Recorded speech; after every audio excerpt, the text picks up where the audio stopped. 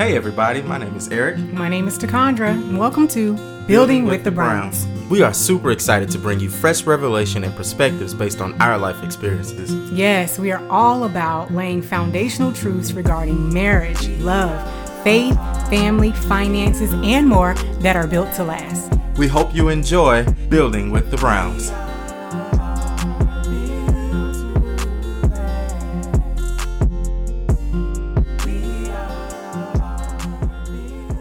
Welcome back to another episode of Building with the Browns. Welcome back, you guys. Did y'all miss us? I hope so. I missed you. You know, I actually like doing this. Do you really? Is it because you're doing it with me? I listen to the radio so much and listen to other people do it. You just totally blew my cover. Oh, wait, listening to you? No, I said because you're doing it. Anyways, we are excited to be back and to talk about something foundational on today, aren't you? Oh, yeah, that's what Building with the Browns is all about, you know. We got to start from the bottom and work our way up. In today's episode, we want to talk about core values and principles that are foundational. Core values are characteristics we commit to as individuals that dictate our behaviors, they shape our vision, and they drive us to accomplish goals in life. So, let's talk. Wow, there's so many different beliefs that we can, that I could shed light upon, but I think one of the top ones for me is humility, having a humble approach to everything that I do, and that doesn't necessarily mean that I'm not confident or that I'm not strong or something like that, but I find my strength in my humility. And so one of the scriptures that kind of comes to mind when I think about that is Luke 14:11, and it says, "For those who make themselves great will be humbled, and those who humble themselves will be made great." And so that's something that I truly believe, like them people that's out there trying to, be big and always be out in front, they always have those humbling moments where it kind of brings them back to earth. And I'm not saying that I haven't had those, because I'm a man and I have an ego, right? And there's another side of me too, that sometimes like to creep up. But overall, I think having that humble approach, has made me stand out in the crowd amongst those who were trying to show off. Absolutely. I agree. You are one of the most humble servant leaders that I know, and I noticed that a lot of people are drawn to you because of how humble you are. Now, me on the other hand, would you say I'm humble? Sometimes. All right. I think you are. Your personality is just very strong because you're a vocal person. Me more so. I'm kind of like that lion, right? You know it's a lion when you see it. He doesn't have to roar for you to know that he's a lion. That's true. That's absolutely true. I believe I'm humble, but I'm confident as well. And sometimes people can mistake my confidence as cockiness. And it's not that. When you've lived life shrinking back, and when you learn to walk in your confidence, I think some people don't understand the difference between, you can be humble and still be confident. So that was number one on my list. So for me, family is very fundamental and important. And I'm the type of person that I'll shut down everything and anything just to make sure that my family is okay, to make sure we good. And even in my marriage, like I don't care what projects I have going on. I don't care what kind of events. If my home isn't right, I'm not doing it. Yeah. I will shut it down. I think that's one of your strengths. You know what I mean? Like I hear you all the time when you get on the phone, with different clients and different individuals, and they're always like, "Oh, where's your husband? There is your husband," because they have an understanding that family's first and that they don't want to impede on your time, but you do make time for them. And I don't think there's any neglect in the house because there is that healthy balance. It's a healthy balance. It's not something that I've always practiced, though, because there are times when I have sacrificed our family to do something to help someone else or whatever the case may be. And some people think it's great. And some people, I remember one guy, I was working with a friend and I was with her in Orlando and she was telling the guy, my friend, she came all the way up here to help me, and she left her family back at home. And he was like, "Great friend, horrible wife." And I was like, wait a minute. You don't know me. But every move is communicated. Absolutely. Right. And that's what he didn't see. That's what he didn't know. But yeah, I had to I had to have a humble moment. Right. Because I was like, about to bite his head off. Cute, okay. But that's definitely a first guiding belief for me is my family comes first. What would be your number 2 core value? I think it's both of ours. Okay. I really think it's treat people how we really want to be treated. I'd lead with kindness, right? And when I say that is, I don't try to treat anyone any different, based on color, size, age. Like I try to treat people the same because I want to be treated, the same way as well. And just being a black guy, in society, there's so many stereotypes out there, right? And so people have their preconceived ideas of who I am or what I am. And so I try to break those barriers down by countering those things with love and kindness because I want that back, And so that's another guiding belief for me because I've gotten farther with being kind and just smiling and being nice and just being me. There's nothing fake or anything like that, but I really try to lead with love. Lead with love. So, all right, so what's next on your list? What's next on my list? I would say, and anybody that knows me personally knows like I live by this. Okay, and that would be quality over quantity. Oh, yes, Lord. For example, I prefer quality material that will last versus something that looks good that won't last. So this is a principle that I live by, not just, when it comes to material things, but when I look at friendships, I want quality friends more than I want a whole bunch of friends. Right. I look at it just a lot of things in life in general. And so we have a lot of people out here who have a whole lot of quantity and no quality. AKA hoarders, right? That's them undercover people that just don't know how to throw stuff away because they've bought too much. Yeah. And so for me, I think we kind of both share is I'd rather spend the money one time than spend it 10 times for the same thing. Right. Right. And so if I got to spend $250 for a light bulb and it's going to last me for two years versus buying 250 light bulbs in a 2-year period, right. I'm going with the first option. And so I think that helps us manage, that helps us steward better. And it's not even about name brand because everybody gets caught up in these brands, right? Most of these people are using the same materials and they just slapping a name on it. And so whether it's Nike or whether it's, Champion, they're using thread, right? They're using thread, but the name is what carries. So for us, I think quality, whatever we buy, whether we buy it on sale, but we stick to the quality principle, it takes on our identity. And so if we don't think much of ourselves, then we're more quantity than we are quality. But that was real good. Come on with it. But that's so true. You bought me a birthday gift. 2 years ago, I think it was. You bought me a Michael Kors dress. Now, I'm not huge on brands. If I can find something at a reasonable price and it's a no-name brand or it's not a popular brand, I'm going to get it as long as it's great quality. But you bought me a Michael Kors dress for my birthday, and I think you spent like $120-something on it, maybe like that. That was the first dress that you bought me. And I was like, why did you spend that much for it? Right. How many times I don't wear that dress? I wear that dress faithfully. It's to the point, guys, that our daughter is like, again, mama, you just had that dress on. I wear it but at least once a week. It still looks brand new. And the point is I get more use out of something that has quality in it. Right. Versus me buying something cheap. Right. Or not of value. And I have to throw it away. Yeah. So when you invest in quality things or invest in quality relationships, you're going to appreciate it and value it more because you made an investment in it. Right. What are those things in your life that you really need to look at it from a quality versus a quantity perspective? I guarantee you it'll transform the way you think, the way you act, the way you live, the relationships you enter into, all of the above. When you think quality over quantity, you automatically adapt a less is more mentality. Yeah. And we know for sure God tells us he can do way more with less.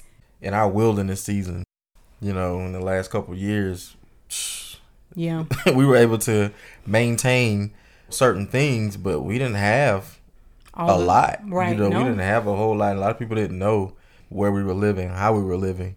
I didn't have a job for a little while, and you weren't working for a while, and so God was able to sustain us with what we thought was way less, right? Way less than what we what we were used to, what we were used to, and so I think sometimes we have to kind of have that less is more mentality in every area of our lives. Absolutely, because that keeps your humility in check.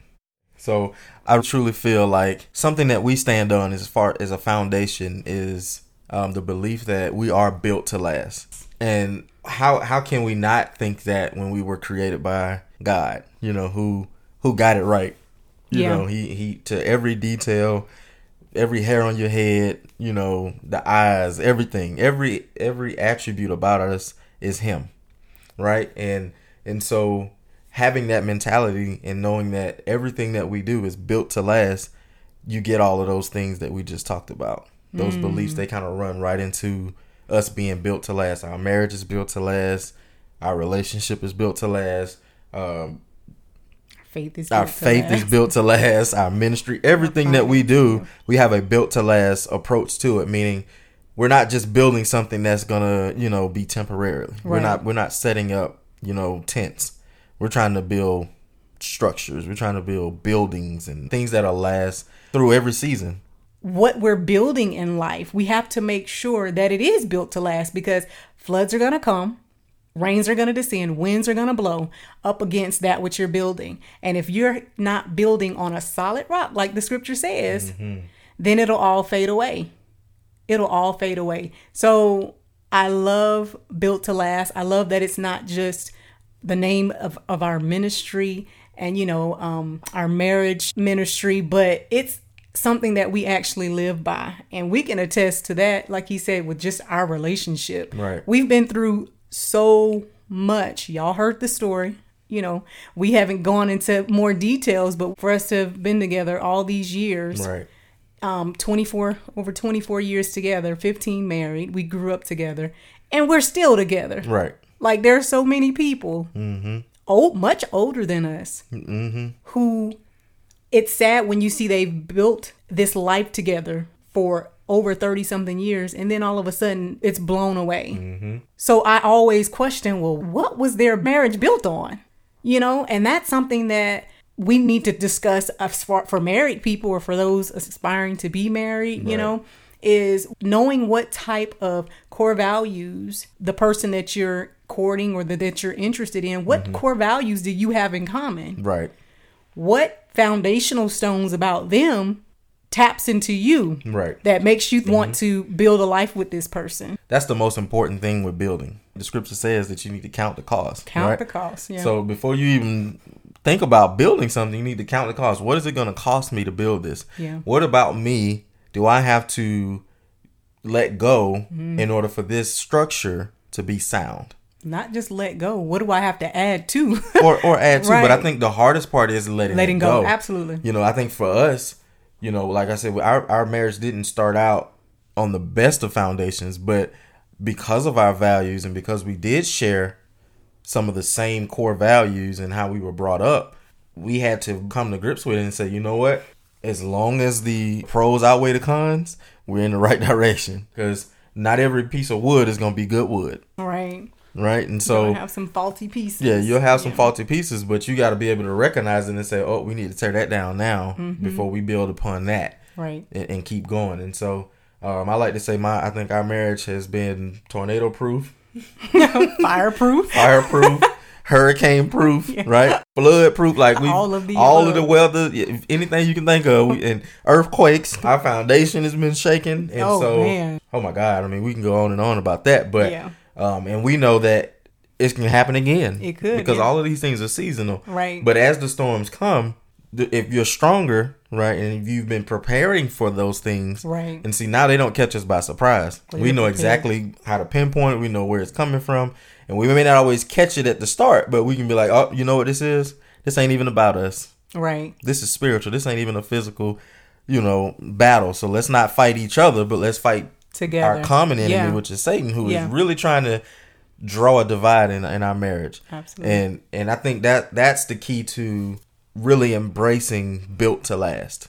You know, it's not just a slogan, it's a way of life for us now. Yeah. It absolutely is. I would love to talk more about our core values and what drives and dictates our behaviors and actions in life. And then there's the topic of what broken beliefs do you have? What broken values do you have? Because those are things that can drive your life and could also be wounding you. And you may not be aware of it. Yeah. You want to cover a few of those? My number one that jumped out for me is I'm not good enough. Oh, we can all relate to that Woo!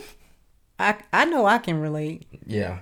I know I've had more than one moment, right? On many occasions where I've had to, you know, really catch a hold of myself and say, man, you are enough, or had to really believe what other people were saying about me because I didn't feel like I was enough. I think we always talk about that, you know, about the expectations that we set for each other. And if you don't tell me what they are, you won't know. Then I won't know. And so those silent expectations that you just expect your spouse to know, well, you got to talk about those things. You got to let me know. If you want me to be Superman, let me know so that way I can go get the right cape. Okay. Because if I'm wearing Batman cape, then he's not bulletproof, right? Batman can't. No, he can't fly. He's human. Batman wasn't. You said Batman wasn't bulletproof. He's not bulletproof. He had to put on a suit. If you call Batman out himself, yes, gotcha. So that's what I'm saying. You got to put on the right cape. Now, Batman was rich. He had a lot of money and he had a lot of toys. Yeah. Right? But without those toys, he was just a human being. But Superman my God. Could fly. He was strong. Yeah. So I need Batman. I'm just playing. You got Ninja Turtle right now. You got Donatello right now, okay? For real. Yeah. Anyway, I relate more to the Ninja Turtles, y'all. But anyway. You are good enough. I just want you to know that. But that is definitely a broken belief. Mm-hmm. It's too late. It's never too late. Yeah. It's never too late to be what you could have been, to do what you wanted to do. Mm-hmm. It's never too late. You know, you can start now with what you have, where you are, and what you got. What you got. Shame about principle. Listen, if you wait for the perfect time, then you won't ever plant the seed. And you will never reap that harvest either. There's a quote that says the best time to plant a tree was 20 years ago. Mm-hmm. So we always think that there's a right time to plant a seed or to, you know, give birth to anything. Yeah, God makes everything beautiful in his timing, but it shouldn't prevent you from planting the seed. Right. If you don't plant the seed, you won't ever reap a harvest. There is no fruit without some type of root taking place in the ground. And in order for something to take root, there has to be a seed that's planted. So if you're making small investments, right, over a period of time, before you know it, you'll have exactly what you need. But you can't be afraid to use what you have. So if you have a not enough mentality, then you'll always need money. Even if I give you a $2,000 check, you're gonna blow through that money because you're gonna be like, this is all I have, or this is still not enough. You'll hold on to it, right, and won't you use won't it do at anything with it, right? Because of a lack mentality. Oh, that's a whole nother episode right there. We'll talk about that later. But this was an interesting conversation. What'd you think? Oh yeah. I'm interested to hear some feedback and just to hear what some of you guys' core foundational beliefs are in your life. Go ahead and send us an email at b2lmarriages@gmail.com and let us know what you thought about today's episode. In order to change your life, you have to change the way you think. So the challenge today is to really examine what your core beliefs are that drive you. What drives you, Christian? What drives you, believer? What drives you, husband? What drives you, wife? What drives you, who aspires to have all these things? And what are you doing about it? Or what are you not doing because of a broken belief? We hope you guys enjoyed today's episode, and we look forward to spending time with you again on Building with the Browns.